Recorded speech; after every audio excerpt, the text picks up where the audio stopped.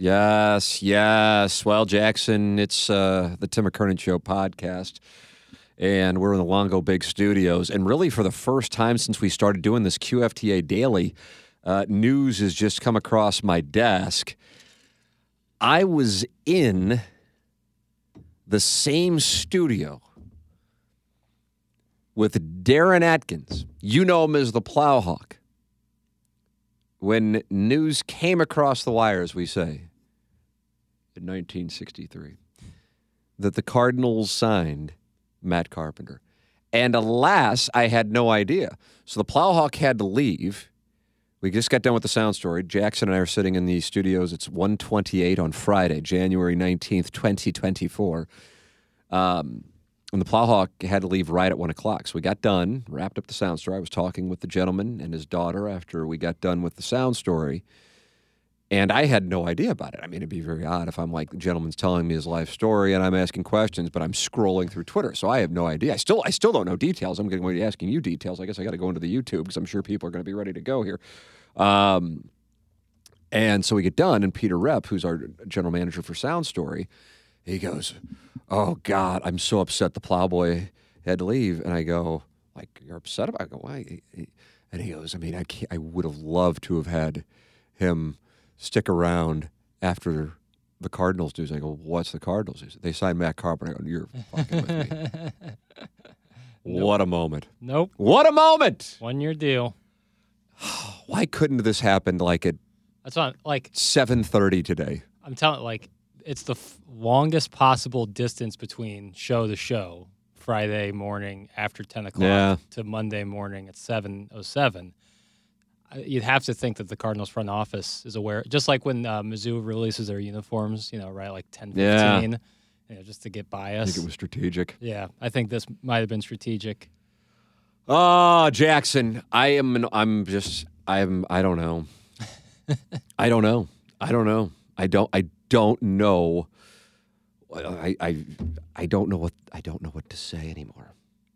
I don't know what to say anymore. Let me just read it. Because I like I said, I was doing a sound story, and Matt Carpenter is back with the St. Louis Cardinals. The former 3-time All-Star returns to the club that drafted him a 1-year deal with, it was announced, that was just phrased odd. It was announced on Friday. He fills out the Cardinals' last remaining 40-man roster spot. So they sent James Nail over to Korea, and people were thinking, it's going to be a reliever, and started getting their hopes up. But they cleared that roster spot for Matt Carpenter. Oh, my God. Carpenter, who is 38, returns to the Cardinals after having spent big league time with the Yankees and Padres after leaving St. Louis following the 2021 season.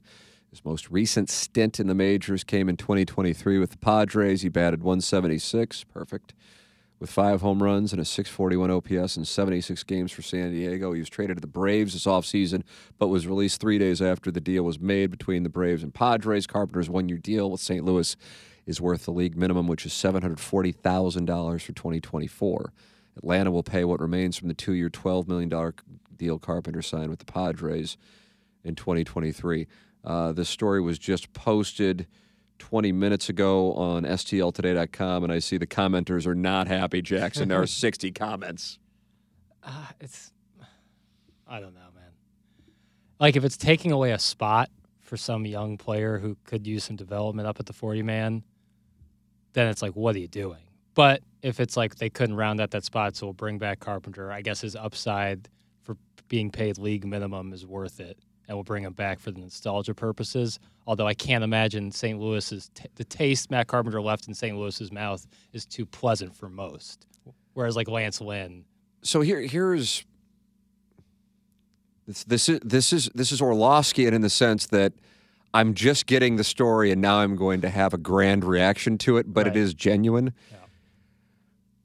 One of my contentions with the Cardinals, as odd as it might be, is I think you can actually make a case that if you want to go to 2020, because you got to take the Stanley Cup year away from the Blues, so the start of both their seasons in 2020, which I mean, this is carefully crafted the way I'm starting this, okay? Because the Blues were the best team or one of the best teams in the NHL when the pandemic shut the season down. Right. But the Cardinals and Blues have kind of been about the same since then. without question, the Blues have greater equity in the market. Yes, would agree. And Doug Armstrong has greater equity than John Mozeliak, without question, although I would say his equity now is less than it was on December 1st before Craig Berube was fired. Yeah. And because I'm not necessarily interested in, like, you know, the Blues power play and what the problem was last night in Washington, or, you know, the Cardinals in the bullpen, like those kinds of things, that's just not where I am as far as the things that I can be interested in having a conversation about. I'm more interested in kind of the macro topics, as you know, from setting up today we had the Little Piddles Friday 6-shooter. That's right. The why. Why is it that the Cardinals, for all of their success, that if you were to ask around the country with baseball fans, successful organizations, and give me 5 over the last decade, I bet people would think of the Cardinals. Yeah. Even though really over the last decade it hadn't been that great. But they're just always there, and you just think of them as a successful team. I think probably similar, like in a way, to the Packers, not because the market's being small, but just kind of always there. They're always in the mix. Maybe Steelers. For example. Steelers, yeah. But the Steelers haven't won a Super Bowl in a while. So with that all said, then you go, okay, then why is it that the fan base is so irritated and on edge? And I would say one goes about things handling it in a more seemingly genuine and authentic way, which is why the Berube thing really did some damage to that. And now that they've lost 3 in a row, I think now people might be taking a step back and going, oh, hold on a second, maybe Drew Bannister isn't the second coming, and go, what the hell are they doing? You know, they're 6 points back of a playoff spot. Not going to get into the minutia of that. And then the Cardinals, because John Mozeliak's lack of popularity predates the Blues winning the Stanley Cup. It absolutely does. It goes back a long while, I think. 10 years? I don't know. I mean, it's kind of just been like this steady blue chip stock of going up. Yeah, because 2011, I assume his stock was as high as it's ever been. That's going to get me going down a rabbit hole. But I mean, that's the thing that Joe Strauss said, and I think he was planning on writing a book. You know, Joe never said this to me, whether it be on the air or off the air. But my sense is, if you want to do an autopsy on that and take it back to that I gather he knew that there was a chance La Russa was leaving, or he knew he was leaving. If he would have known, he would have reported it. But knew it was live, knew Pujols was a free agent, knew therefore Dave Duncan's situation, of course, tied in. And that in Mozeliak's tenure, which began in 2008, and then you had the 2009 season, which was a great team but didn't win a playoff game. 2010, good team, didn't go to the playoffs. And then it looked like in August of 2011, or even September of 2011, that team wasn't going to make the playoffs, that you could have had the organization totally turn over.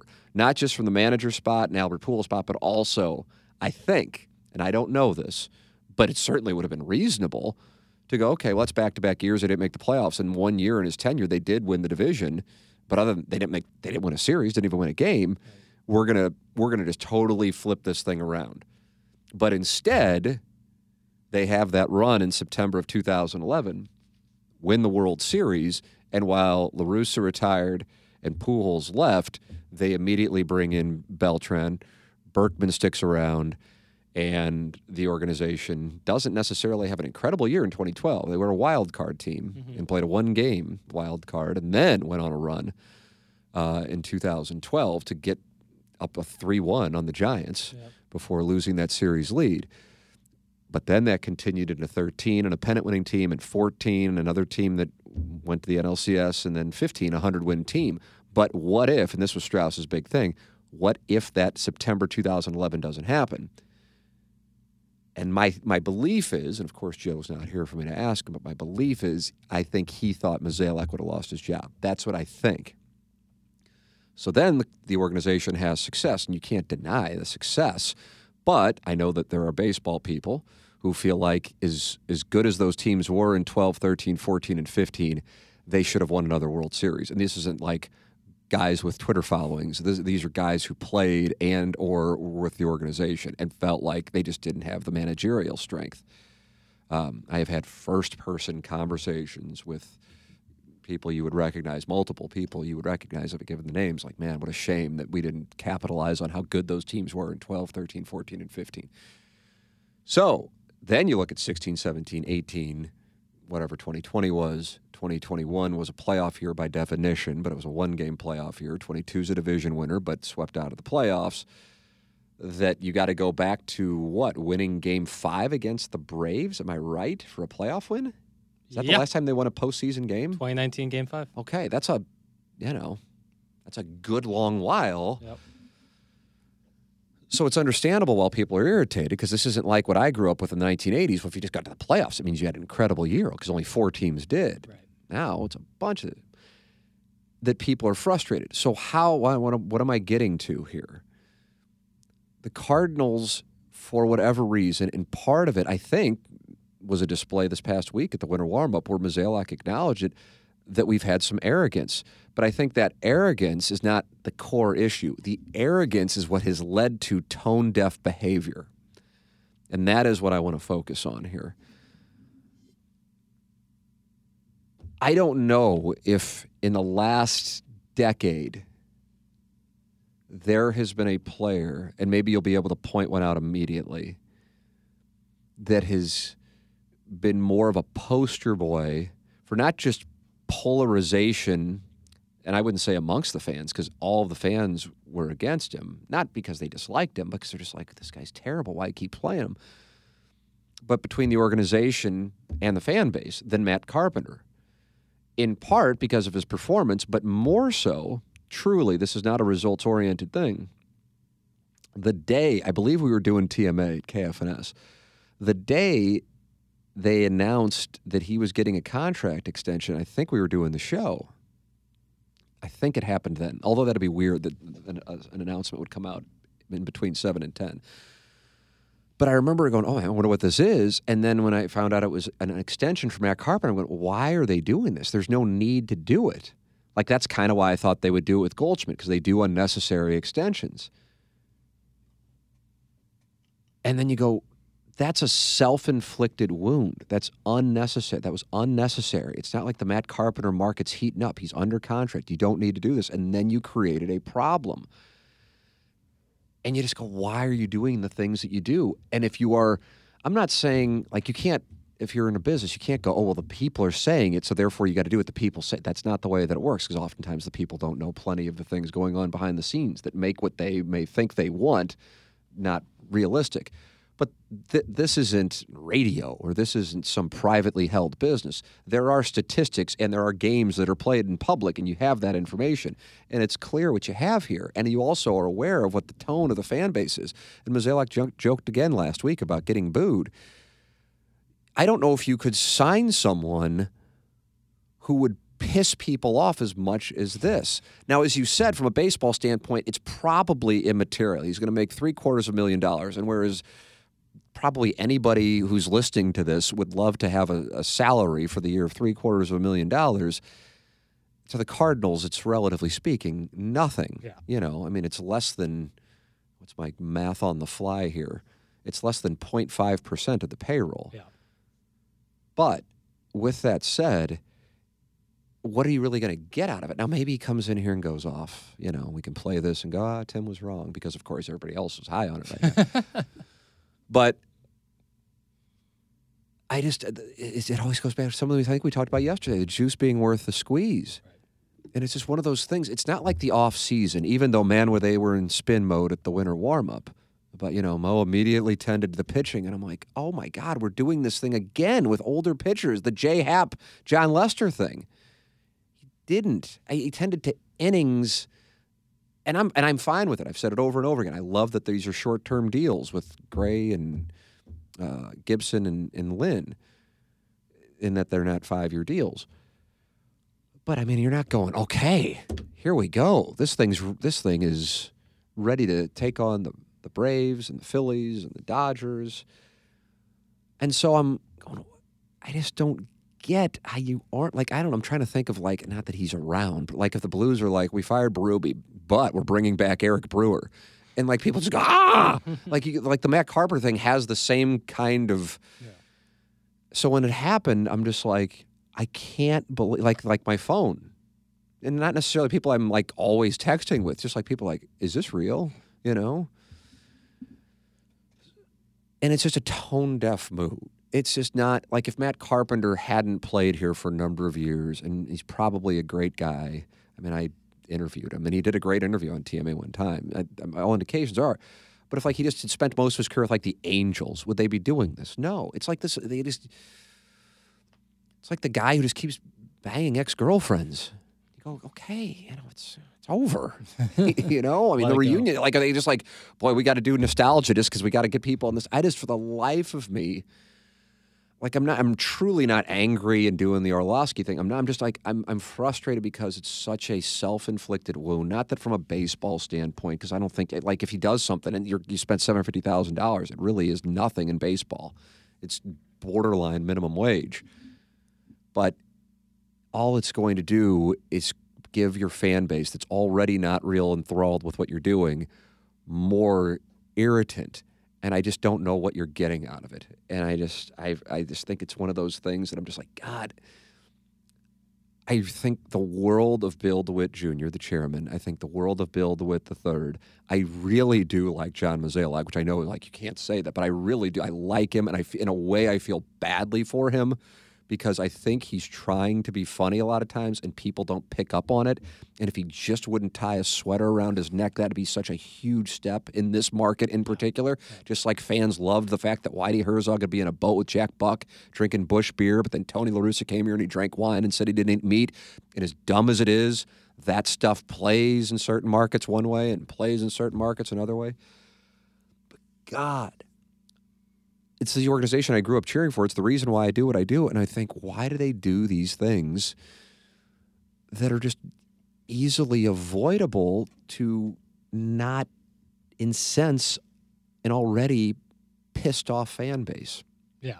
That's the end for me. Thank you. Like if it, like what you're saying, like if it was just baseball, like, and this was just a baseball team and it wasn't watched by millions of people, it's like, yeah, okay, I guess I could see the sense in it to an extent. I mean, I don't know, obviously, the full details of the 40-man and who's not going to be there and who will be there because of this move. But like you said, like, yeah, it probably is nothing. He's making nothing. And if he's productive at all, it's worth it. But Major League Baseball, especially now with everything going on with the TV money and the downturn in viewership, there's a very human element to it. There's a PR touch to it. And I just imagine whoever sent out that press release, like slamming their laptop as fast as humanly possible after hitting send. Because it's like, you know, like there's no way that they're like blindsided by the reaction to this. There's no way. That's the thing. There's no way. Like, I don't know. I don't know. I feel it's like I'm watching something that I loved lose its way. Yeah. Both the game, but then also of the team that's under the umbrella of the game.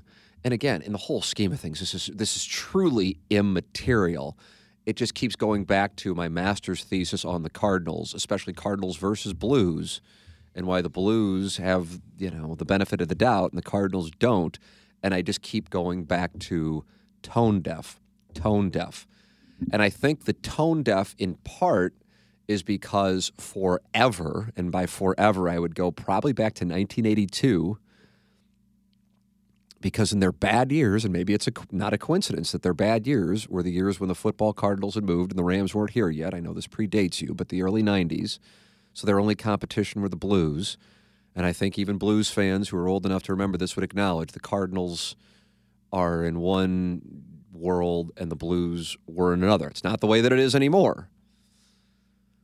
And maybe it's also not a coincidence that they've taken their foot off the gas ever since the Rams left. I don't know. You know, I mean, there are 2 division championships in there, but there isn't anything else. Right. There was the 2020 playoffs, which, you know, you could say, Tim, I'll give you $10,000 right now if you can name the NLCS and ALCS from 2020, and I couldn't do it. And then there was, by definition, the playoffs in 2021, but it was a 1-game, how do you do? And I don't believe they scored a run. They did not. And then 2022, little drive-by for 2 games. Yep. How do you do? And then finishing with 71 wins last year.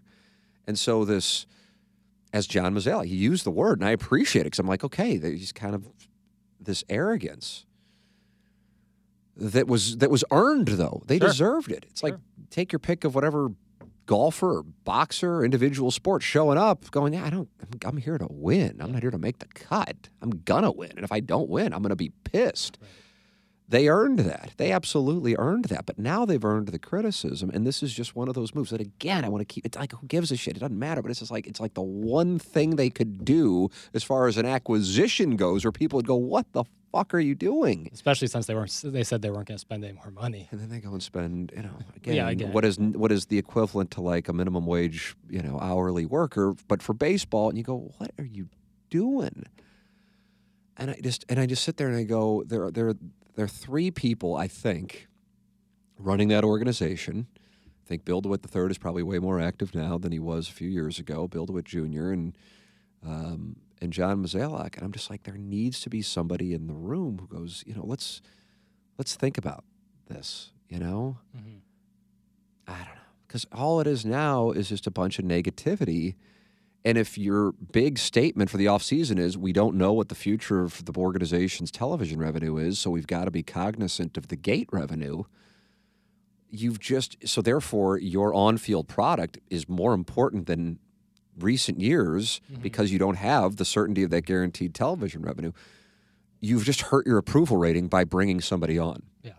Yep. And unless he comes in here and goes off, it's going to be like, what in the hell? Well, it's good we have we're just now it's like the show. Like this is great right now. It's kind of amusing right now.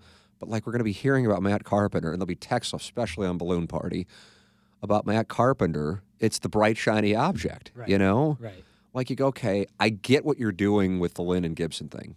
I don't know how many other people are like raving about, and I wasn't raving. I'm just like, I think I see what they're doing with this offseason, and I'm all for it.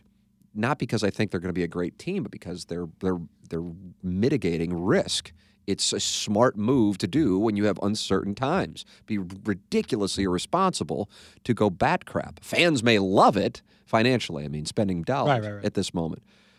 But it would be irresponsible, and it's not how they operate, which is a good thing. But then you do this, and it's just like, for some reason we just decided to grab a bat and hit ourselves over the head. Are you entertained? Anyway, I don't know, Jackson. I wasn't planning on this being the topic, but people are certainly... Oh, I mean, you got to talk about it. Here, let me see what we got going. I'm in the YouTube chat right now. Carl Pelker, always the leadoff hitter. Are the Cardinals really bringing Matt Carpenter back? Yes. Get Plowsy on the line and let him cook. Oh, can we get him on the phone? I think he had to like go pick up a car or something. Like, I'm not making this up. I can give him a call, see if they answer. It's pretty funny if I can get him on. Absolutely. Why not? Iggy's DNA says, hi, Tim. Mike Schwartz. Hi, Tim. What's up, Jackson? His salsa tastes like ragu. # trash. That's from Engine Joe. What in the world are they doing? Is he retiring? That's from Brad. I hate this signing. Full stop. Thank you for the full stop. Pastry chef named Mesfin. Jackson, and as much shit as you get on 101 and take it like a champ, you are entertaining and do a good job. That's from Alexander Colton. I think he sent him an email yesterday, FedEx something. FedEx Colton. There you go. Thanks, Alexander Colton. Can't wait to hear Plowsy's take. I agree with you, Mike Schwartz. How would you feel being sent to Korea just to open a spot for Matt Carpenter? That's from Carl Pelker. Well, it did indeed happen with Jimmy Nail. The Veiled Prophet says, Mo just said that all signed players 35 and older get free housing at the Gatesworth. Fat Bob Hoosier, we need to hear from the Plowboy. I think Goldschmidt is in his last year here. That's from Carl Pelker. I think that's live. This is an aside. It's somewhat related. I really wasn't planning on talking about the Cardinals at all. We've gotten so many emails now with doing QFTA Daily that I was planning on going down that road, but that will not be the case today. And I got to go pick up my son here relatively soon. He's got to skate. But I'd just really be curious, like if I knew them. Like I knew some of the guys on those 04 teams, 05 teams, 06 teams, where we would sometimes just bullshit, and it was understood that I wasn't going to go running, to the Channel 4 to KFNS or whatever the hell I was doing. And if I were sitting here with Nolan Arenado and Paul Goldschmidt, and I was like, what do you guys think of what they've done the last two off seasons? And I just can't imagine they'd be I mean, Goldschmidt's so... Right. But Arenado's got to be like, yeah, I don't know what the fuck. I really don't. But It's the thing with the Dodgers. I don't know. The Plowhawk is on the line. QFTA live. This is huge. Ladies and gentlemen, the Plowhawk. Plowhawk, you and I are doing a sound story, a wonderful sound story, by the way. He was fantastic. That guy was so great. I mean, holy crap. Good. I don't know if that's one that we could make public or not, but that would be a wonderful one. But anyway, so we're sitting here. Peter Reps here, our general manager for Sound Story. You're running the board. I'm doing the interview. The gentleman and his daughter are in here. We get done, and you have to run, and you had said from the get-go you needed to go pick something up at 1 o'clock. And then Peter goes to me, man, it sucks Plowboy had to leave. And I go, what? He said he had to leave at 1. And he goes, no, because of this Cardinals. He's like, what Cardinals? He goes, they signed Matt Carpenter. I go, oh, my God. I didn't know what time it was because I just got on Twitter because, you guys were doing the interview. And so I was just kind of perusing and saw a couple of notifications, which is kind of rare for my Twitter. It's pretty much dormant unless I tweet out a hot take that goes wrong. And so I looked, and I assumed you saw that sometime during the balloon party show. So I had no idea you didn't know that at the time with your super party. No. So now that we all are on the same page and Matt Carpenter is coming back, your reaction? I have no idea what this. I don't really know what they're doing. They've gotten a lot older. Sometimes yeah, that's what a lot of teams are looking to do. And maybe they're trying to push for those, maybe some hub around sponsorships, and maybe they need to get a couple players that maybe could use them. I'm not sure. When they said they wanted swing and miss stuff, I thought they meant from the pitching side. Well, I got to tell you, that needs to be on the Twitter timeline.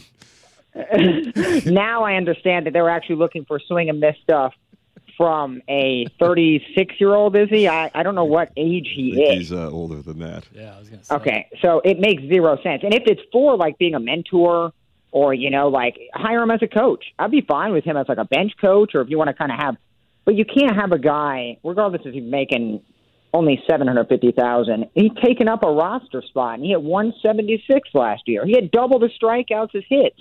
I don't know what more it need to go. This man is speaking the truth. He isn't making things up. And Matt Carpenter's 38, Plowhawk. God, I thought when I said 36, I thought it was a terrible guess. I thought it'd be 32. God, he's almost 40. So it's another farewell tour. And let me tell you, very smart strategy. I bet they got the bobblehead makers in the works. They're going to have some sort of salsa theme night where, Wainwright comes out with a guitar. His hair's all slicked back. He's wearing a white beater. He's jamming to the crowd of festive Hoosiers. And here's Lars Nootbaar signing pepper grinders as you have in the background Mosaic and DeWitt just putting stacks of cash in the money counter machine. Like that. It's so perfect. It's so the Cardinals the last 5 years to have two all-star caliber players surrounded by has-beens, never was, and low-hanging fruit. And then you pepper in a couple nostalgic players so these Festus Fives can come pouring in to get a bobblehead. You sell your $3 million, lose 90 games. Marmol had a great year. He's coming back next year. You just wash, rinse, repeat this, and I love every second of this. By the way. I mean, you could have written that out, and I would say it wasn't even better for that to come off the top of your head after Jackson just called you randomly. I mean, that needs to be sent out. Just got done eating a nice quarter pounder, a nice apple pie. So I'm fueled and ready to go. So I'll probably hop back on Twitter. Yeah, I bet you're going to have a big afternoon. Yeah, Madison's, she's kind of upset that she have no time for me because I'm just going to be all on Twitter. So it'll be exciting stuff for me today. And I am very surprised that you guys called, but I love giving hot takes. Oh, yeah. Well, when this happened, I mean, when Peter said that to me, I go, oh, my God, I had no idea it happened. I didn't even know. I still hadn't even read the story about it. And I go, I want to text the Plowhawk about it. By the way, John Mozeliak on the signing of Matt Carpenter. Matt Carpenter was someone that we were always fond of when he was here. And as we were looking at our club right now, we definitely wanted to try to find someone with some experience who's been through some things. And, speaking with Ali Marmol and his group, we thought this would be a pretty good fit. So there it is. I mean, this circle jerk fest they got there, and they is great, man. They got the best spin team in the world, bro. Their PR team is fantastic. So that's a good way to spin a 38-year-old has-been. Who currently, where is he playing? He can't be demoted to AAA. He never will, so he's just going to kind of sit there. as a coach and get like one at bat a week. Because he can't play defense, right? I have to tell you, it's a fair question. And now that you've asked that question, I really don't know. I guess he does a pit stop in DH and first base. I don't know what else it would be. Yeah, it would, I guess, just be filling in first base when Goldie's out. Yeah. But isn't that Contreras' kind of job, which is another situation? What are they? Yeah, I honestly don't know. They have such a bad roster. It's so bad, like you can't even tell who's playing where and at what time. This is going to be great. This is, like I said, people... I've had some bad takes in my day, but the last few Cardinals seasons have been some of the best entertainment for me personally, not probably for actual fans, but this has been great entertainment. Well, your Twitter timeline will be, I can't wait to see what goes on this afternoon, and all it takes is one to somehow disagree with you, and then all hell breaks loose, and it's the best entertainment. Monday at 7:07, give or take a couple minutes, depending on what time I get there.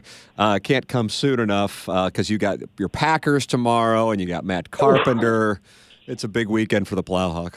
And the Packers are rolling free money, baby. I mean, we shouldn't be here. Yeah, you got nothing to lose emotionally. emotionally. You shouldn't even be there. Yeah, totally. No, yeah, like I'm going to have zero emotion. I hope we don't get blown out by 40. I mean, San Francisco hasn't been too kind to us in the past, but yeah, this is all house money. So this will be a great weekend. I'll have my phone charged. This may be the weekend I have to buy a Moby for my phone. I need to charge so badly. Plowhawk, thank you for dropping by the program. You did not disappoint, and have a wonderful weekend. Can't wait to see the Twitter timeline. I love you, boys. See you on Monday. There he is, the great Darren Atkins making a pit stop. God, it's like he wrote it out. He just spit takes from the top of his head. So Plowsy, oftentimes I think some of it might have to do with what he partakes before the show. But, he speaks well. But when he starts talking about the Cardinals, it turns into, like Jay-Z. He truly does get angry. I think somebody made the observation yesterday on the show, and I don't know what he was talking about, that had him all worked up, about money and how, like, his takes revolve around, like, not liking people with money. And so, like I said, if Mozeliak conducted himself like Doug Armstrong did, I doubt, now I don't know, but I doubt the Plowhawk would feel the way that he feels about him. And that's kind of one of the things that I think is the core is, don't get me wrong, I'm not trying to spin what's going on here, but I'm just saying that I think who in St. Louis dresses, talks, the words. Nobody that public. Yeah. I mean, but even like if when I'm playing golf, like that's where I would cross paths potentially, theoretically. And if I ran into somebody who was acting like that, I'd be like, oh, I don't really want to. But the thing is, he's like a good man. Mm-hmm. He's a good guy. He's a real big smartass.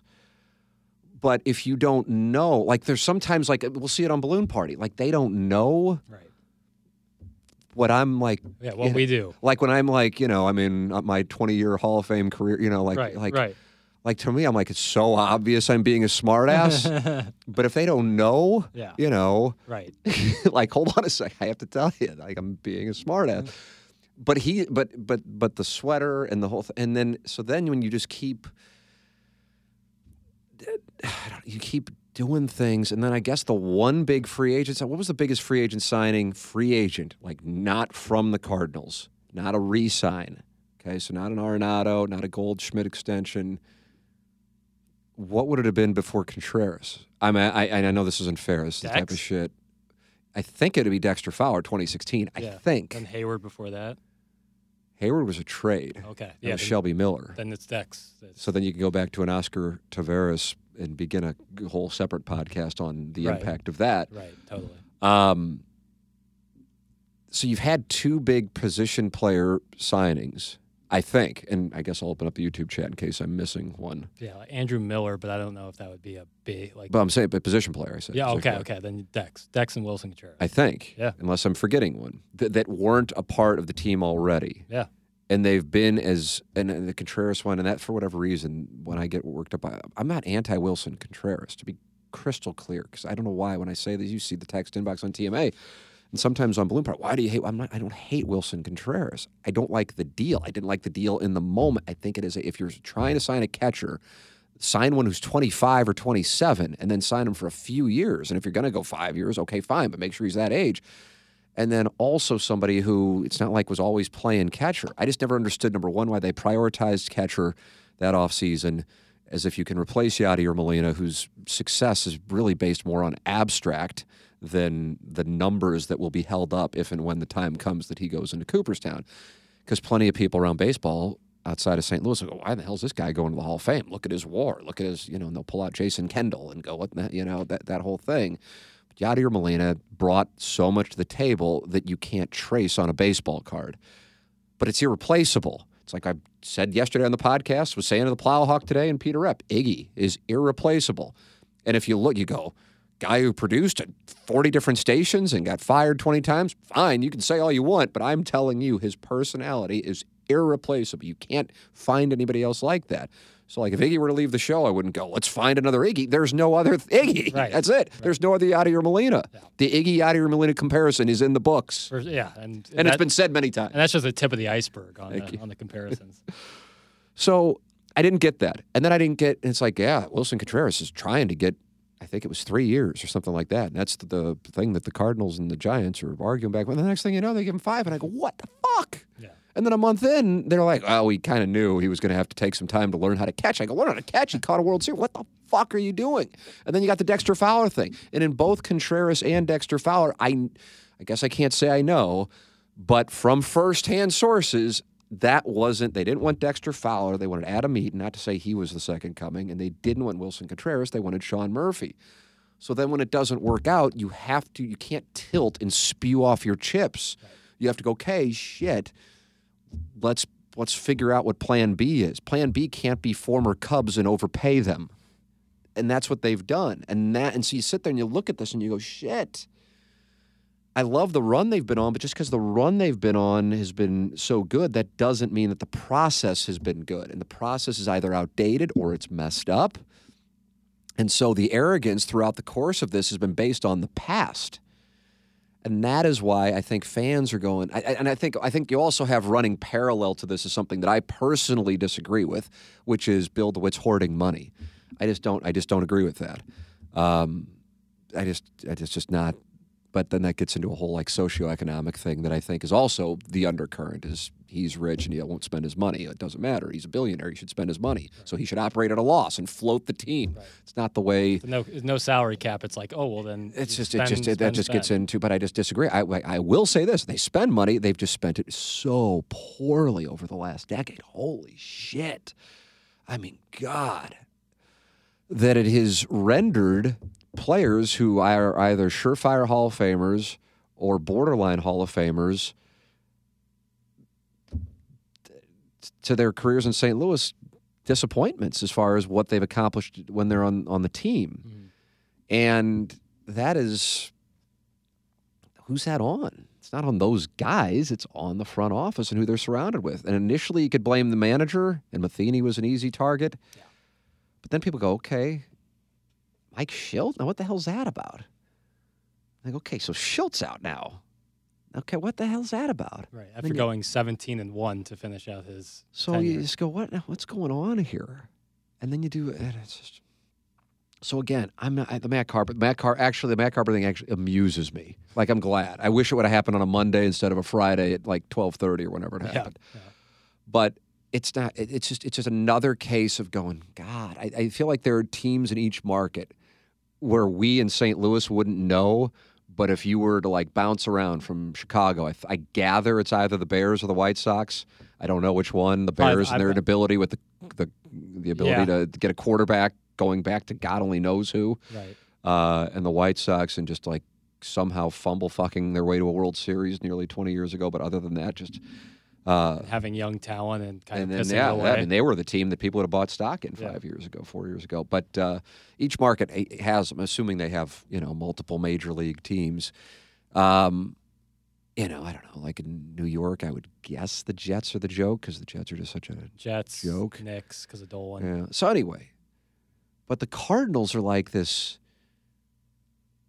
old money St. Louis Country Club blue chip, and I'm not talking about locally, although that's probably all the case, but I'm talking about like blue chip stock that if you were sports fans and you could buy, like there were franchises on DraftKings, you know what I mean? And you could buy them. and like the Jets would be $6,000. And then, I don't know who'd be the one that everybody buys stock in right now, or the Scotty Scheffler, John Rahm play, whatever that would be. I don't know if there's an obvious one. The Chiefs, hell, I don't know who it'd be. The Cardinals would be up there, but like Sharps would go, geez, I mean, you're buying the Cardinals at that price point based on the past. Right. And so I think fans fans are upset at the DeWitts based on money. And then fans who are more baseball nerds is the term I use, but baseball savvy is self-indulgent, but is more rooted in what the hell, like, this is the risk of YouTube. I almost outed somebody, but somebody you know well who texts me a lot about the Cardinals. And he goes, what the hell are they doing? And like more worked up about it than me. Purists? Baseball purists? No, I don't know. If I say baseball savvy, it's like saying, so we're savvy. And that's not right to do. Enthusiasts? Just follow the game and aren't like upset about guys who are rich, whatever that would be. And I think the majority of, I think it's subconsciously it's socioeconomic. Like Tom Stillman, it's great the Blues got in a playoff series for Tom Stillman. As if Tom Stillman is like, I got to be careful, but like not living in Ladue or something that, Not owning I'm sure he's fine. Yeah.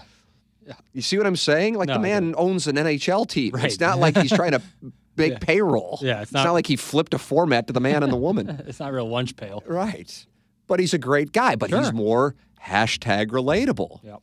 Even though he's, married to Jack Danforth's daughter. I mean, which isn't, and that's my guy. But I mean, it's call what these things are. And it's just, it's tone deaf, which is why the Blues, and I sat there when Armstrong was doing that press conference. He did it during Balloon Party.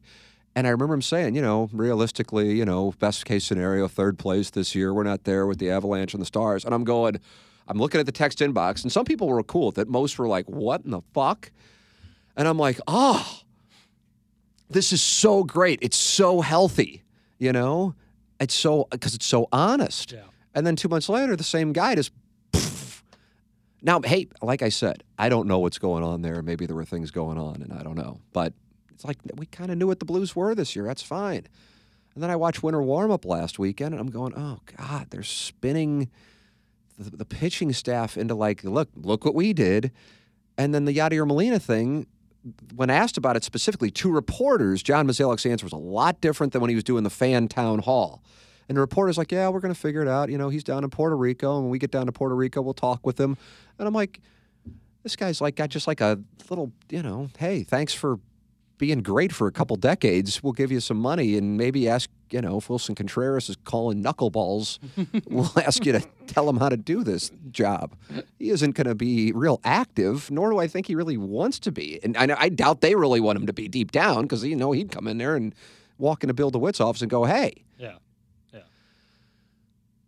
But then when you sat there and talked with the fans, it was like, boy, how excited are you that Yachty's back? And I'm like, but he isn't back. He isn't really back. And look what Mo did with the pitching. And I'm like, yeah, look what he did with the pitching. This isn't fixed. It'll be fine for the Central. But God, so then I'm sitting there and I'm going, well, this is disingenuous. And then because it's disingenuous, I go, God, they must be really concerned. Those are like the things that are firing in my mind.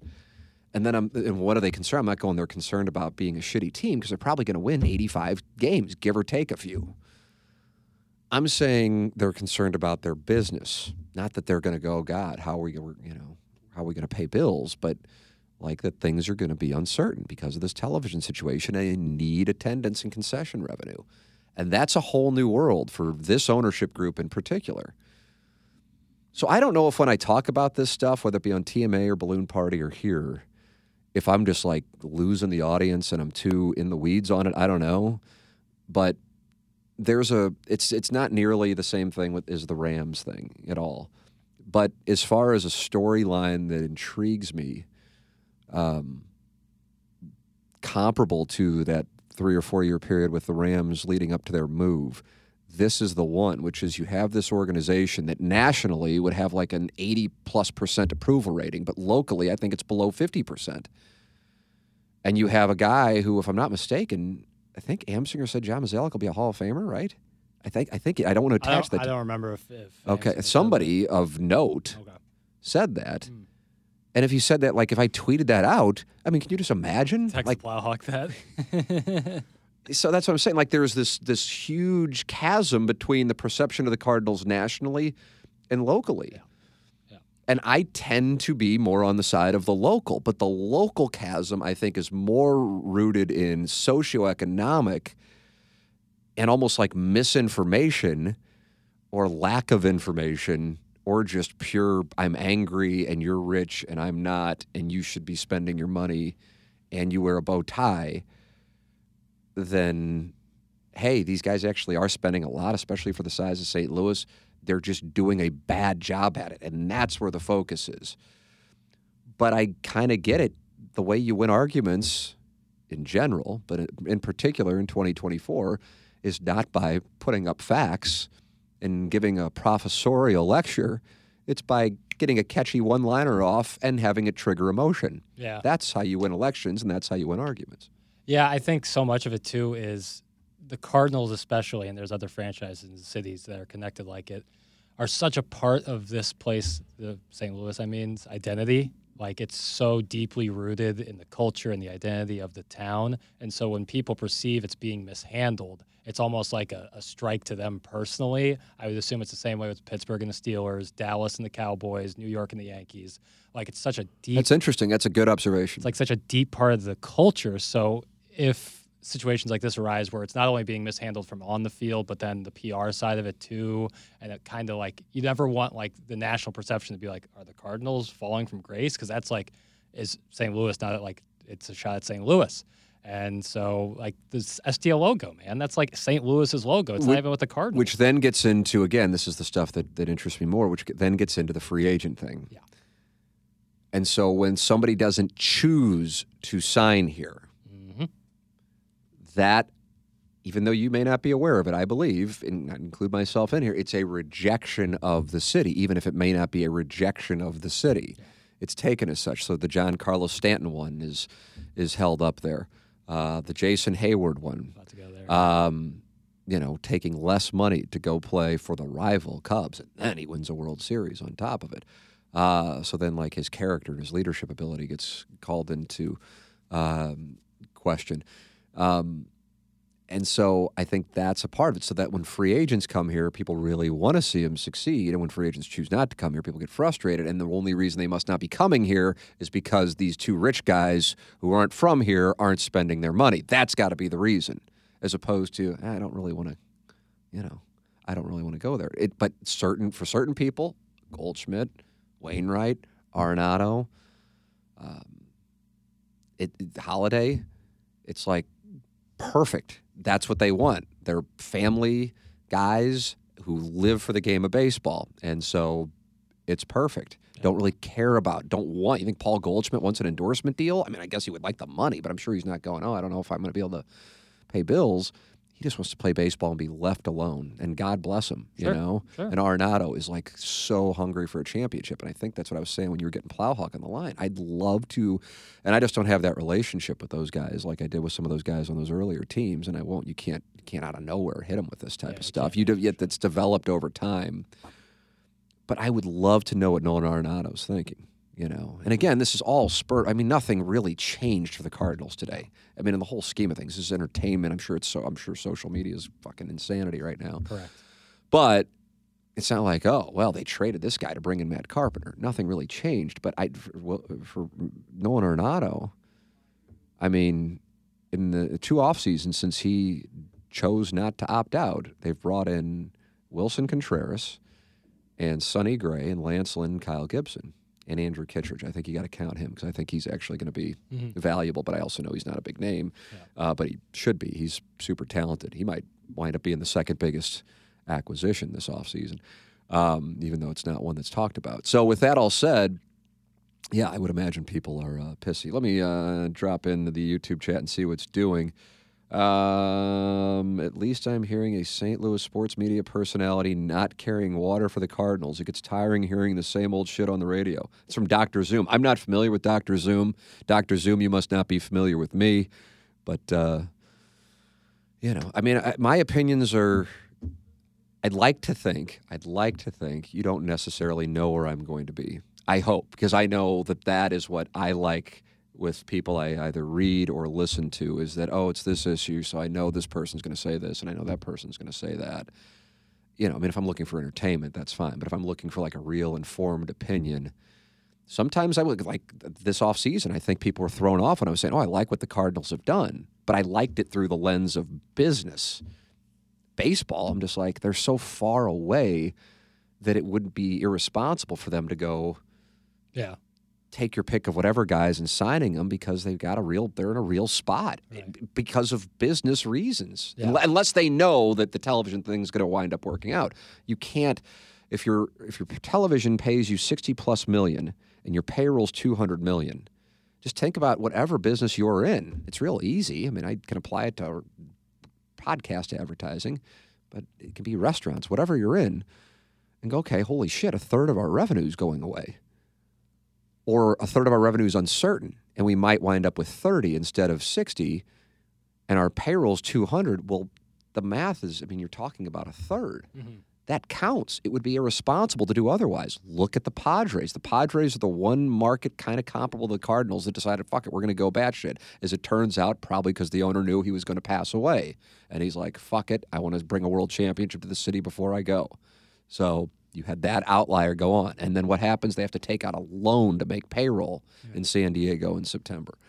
Not that the Cardinals would be in that spot. Let me make that clear. But the Cardinals do have some uncertainty. And it's really the first time that they've had this with this ownership group. They had uncertainty before, but that was with the brewery and after the passing of Gussie Busch in '89. So that's the part of this conversation that stimulates me. I get very bored and my eyes glaze over, and it's kind of like a tell in a discussion if somebody goes, yeah, and DeWitt's cheap, and I'm just like, okay. And I'm not saying that they're not fiscally responsible, but there's a difference between being fiscally responsible and being cheap, and I don't think they're cheap. I think they've spent money so poorly that if anything, they've spent money like new money. Mm-hmm. Mm-hmm. And evaluate talent poorly as well. From a baseball standpoint, and stay with me here, like I actually like it, because I think that their chance to win the World Series is better if they do what they did, staying under $200 million and just trying to win the Central and get in and then run the table that way, than spend like Padres money like last year and try to be competitive with the Dodgers and the Braves in the overall stance. Could you start at the beginning again? Sure. So I want to make sure I follow you. Yeah. I think your big picture questions. Sure. So I think the Cardinals have a better chance of winning the World Series by just winning the Central, getting into the playoffs, and then playing the 2006-2011 game, let's get hot and run it, and then trying to spend the money that it would require to be competitive with the Dodgers and the Braves in the overall sense. I agree with that. Yeah. I don't even know how somebody could, like, counter that. Right. So, like, you look at it and be like, well, they could have spent, like, an extra, gone to $225 million, but then given the business context of it, it's like, is that worth it when you can have a good chance of winning the World Series relatively by just winning the Central and trying to run the shoot? Sure. But to me, that isn't necessarily an endorsement of their model so much as it's a criticism of the playoff structure. Yes, and the happenstance of the Central is dog shit. That's correct. Yeah. So if you are in the American League Central or National League Central, I would actually tell you that's probably in your best interest. Yeah, spend at this moment. And this, by the way, might be something to keep an eye on over the next decade or 20 years, in which players and those markets have the more capital and ability to, and the desirability for the players. That's where you're going to see the better teams be. Yeah, doesn't mean we're going to see world championships, because, as we've seen, just roll the dice and, oh, look, it's a Diamondbacks Rangers year, of course. Yeah. When's the 6th seed? But that, I want to live in L.A. I want to live in San Francisco. I want to live in New York. I want to live in, take your pick of wherever that could be the case, because, I mean, both Centrals right now, I think if you look at Bovada and the odds for the division winning world champion, okay, so you get to bet a division. Right. Like you could bet the world champion will come from the AL East. The National League Central, I believe, is plus 1,000, and the American League Central is plus 1,300 or plus 1,350. Damn. And as you can imagine, the other four are way lower than that. The West might be like plus 150. So, I mean, especially those West ones would be the ones to keep an eye on as time goes on. But that's not the way that it's set up anymore. It isn't the National League East and National League West and American League East and American League West, where you win your division, now you're one of 4 teams competing for the World Series. You win your division, you're one of 12. And so it's changed that. So actually it lends itself to the Cardinals model, especially when the other 4 teams haven't done much. Yeah, the Cubs. I think the Cubs not spending money this offseason, another indication like Central's not great. We might have a chance to win the Central. Let's just do it that way. If all it would have taken would have been 1. Yeah. But who's it going to be, realistically? It wasn't going to be the Brewers or Pirates. If the Reds would have decided to do something, they've got young talent, but they need some pitching, some more to get it over the top. But they still could get there in this particular division. So, yes, in that sense, I get everything that they have done this offseason. I even get the thing today if you look at it through a pure baseball lens, because from the baseball lens, it's like it's no risk. Yeah, and there's some upside. But that's not the only part of the business. Just like PR and baseball isn't the only part of the business. There's corporate sponsorships. There's television, as we're hearing a lot about, and we should be. But it's the PR. And I'm just like, God. It's the same thing. I remember saying this, I think I said it off air to Demoff. And he really took offense at it, too. And I wasn't trying to insult him, but I said, you guys just really could use somebody like a Mark Lamping who, it's not because he's from St. Louis, but it's because he can relate to St. Louisans and they believe him. Armstrong's not from St. Louis. He's Canadian, for fuck's sake. But he resonates with St. Louisans. And there's a certain... And being authentic isn't a trend in St. Louis. It's a positive in most places, minus Instagram.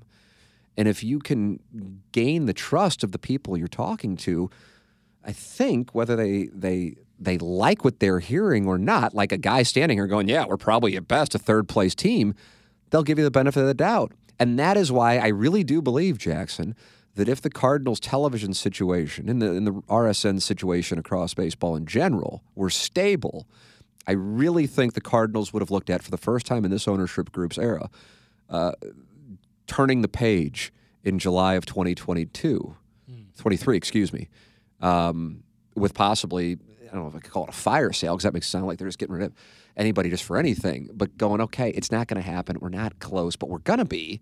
But it's just not there yet. So we're gonna load up and trade Goldschmidt and trade Arenado and whoever else. But because I don't think they're feeling like they're in a spot where they can do that because they need the attendance, they couldn't do that. And so instead, you're kind of hedging. It's the limbo that we talked about. That's the limbo that we're talking about. Yep. Because I think Cardinal fans would almost like it to be refreshing to go, okay, there's a clear direction. It's not going to be 2004. It's not going to be 2000 through 2006. And then the next generation came in with a handful of the same players, 2009 through 2015.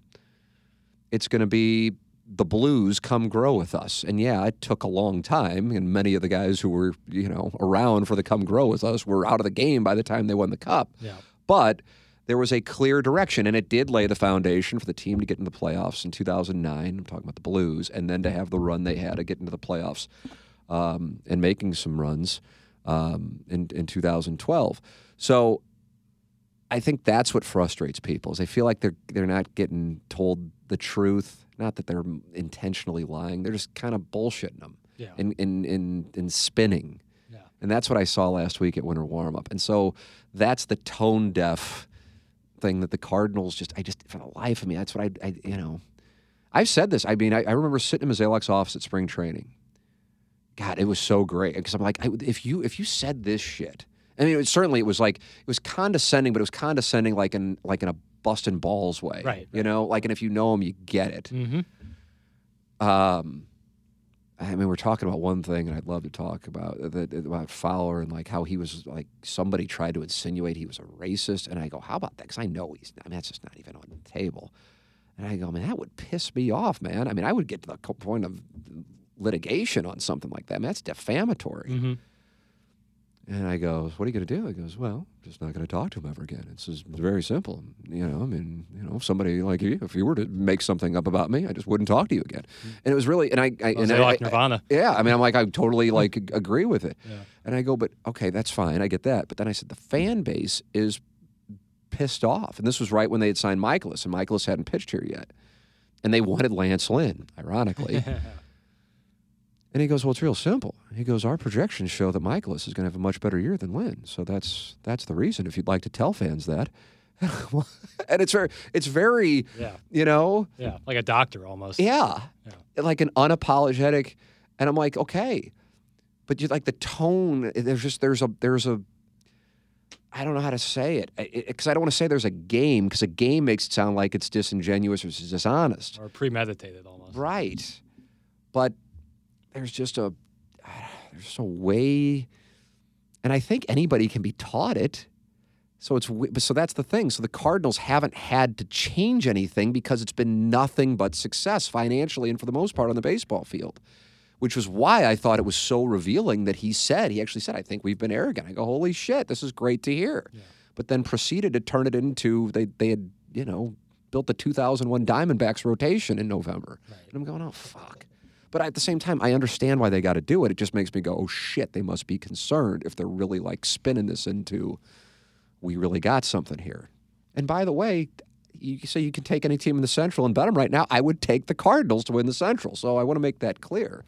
It's just because it's in the Central. You throw them in the East or the West, and I'm not taking the Cardinals to win the division. And I think people are just really tired of feeling like they're getting jacked around. And I think that's the core of it. But the thing is, I'm not sure that they're necessarily getting jacked around. I just think they aren't necessarily as... I think they could win people over if they had somebody. And maybe it'll wind up being Bill DeWitt III. Or maybe they had Mark Lamping for a number of years. And it's not a coincidence, as dumb as it is. He was a South County guy, played soccer, worked for the brewery. I'm telling you, as stupid as this stuff sounds, especially if somebody were listening to this who's not from St. Louis, they'd go, why the fuck does that matter? And I go, I don't know how to answer it. All I can tell you is I know it does. Yeah. That if people, especially in this market, which is so provincial, have someone saying, here's the deal. This is why it is the way that it is. But trust me, we're working to get it right. People in this market will give you the benefit of the doubt, in part because what else are you going to do, but also in part because that's the nature of people from St. Louis. And right now, I just think there is this distrust chasm, and I hate to see it. And so while, again, to put a bow on this thing, because I got to pick my son up for a skate, he's on the ice, Jackson, at 3:15. Hell yeah. So I'm now up against it, and I just looked at the clock to realize it. Today is not, the Cardinals didn't go from a World Series contender to an also-ran. If anything, this is just entertainment. Yeah. It truly is, because it's immaterial. But it's tone deaf also. It's just a move that, hey, we can get him for basically the league minimum. There has to be somebody that goes, God, it's going to get people so pissed off. And we've got to be aware that fans are pissed off, even if we don't think they should be. And we think this team is going to win 92 games. It just isn't worth it. Or maybe say, hey, like when spring training gets going, maybe like have him be a non-roster invitee. Just like... people are there are people who haven't been following it closely who still think they're in the mix for Montgomery and Snell. And so it's like, oh, they cleared a roster spot. Holy shit. Let's go. Right. Who would they get? Matt Carpenter. Oh, you're fucking with me. Who'd they get? Matt Carpenter. You're fucking with me. Matt Carpenter. And then it's like, you gotta be fucking kidding me. And there's just a way to, I don't know. I mean, I'm sitting here talking like I know. I mean, these guys are billionaires and multi-millionaires. What do I know? I'm doing a podcast. But anyway, those are my thoughts. Time to go. I was planning on, we had so many good emails. Keep sending them in. T. McKernan at InsideSTL.com. Great to have as many people live streaming for this. This is what I've been talking about, what I've been saying. When there's big news, we can pop up and go live. And here we are. And here we are. This was by accident. We were always planning on doing QFTA. I got to go. My boy's on the ice. Jackson, have a wonderful weekend. You too, man. To our listeners and viewers, have a wonderful weekend. This has been the Tim McKernan Show from the Longo Big Studios.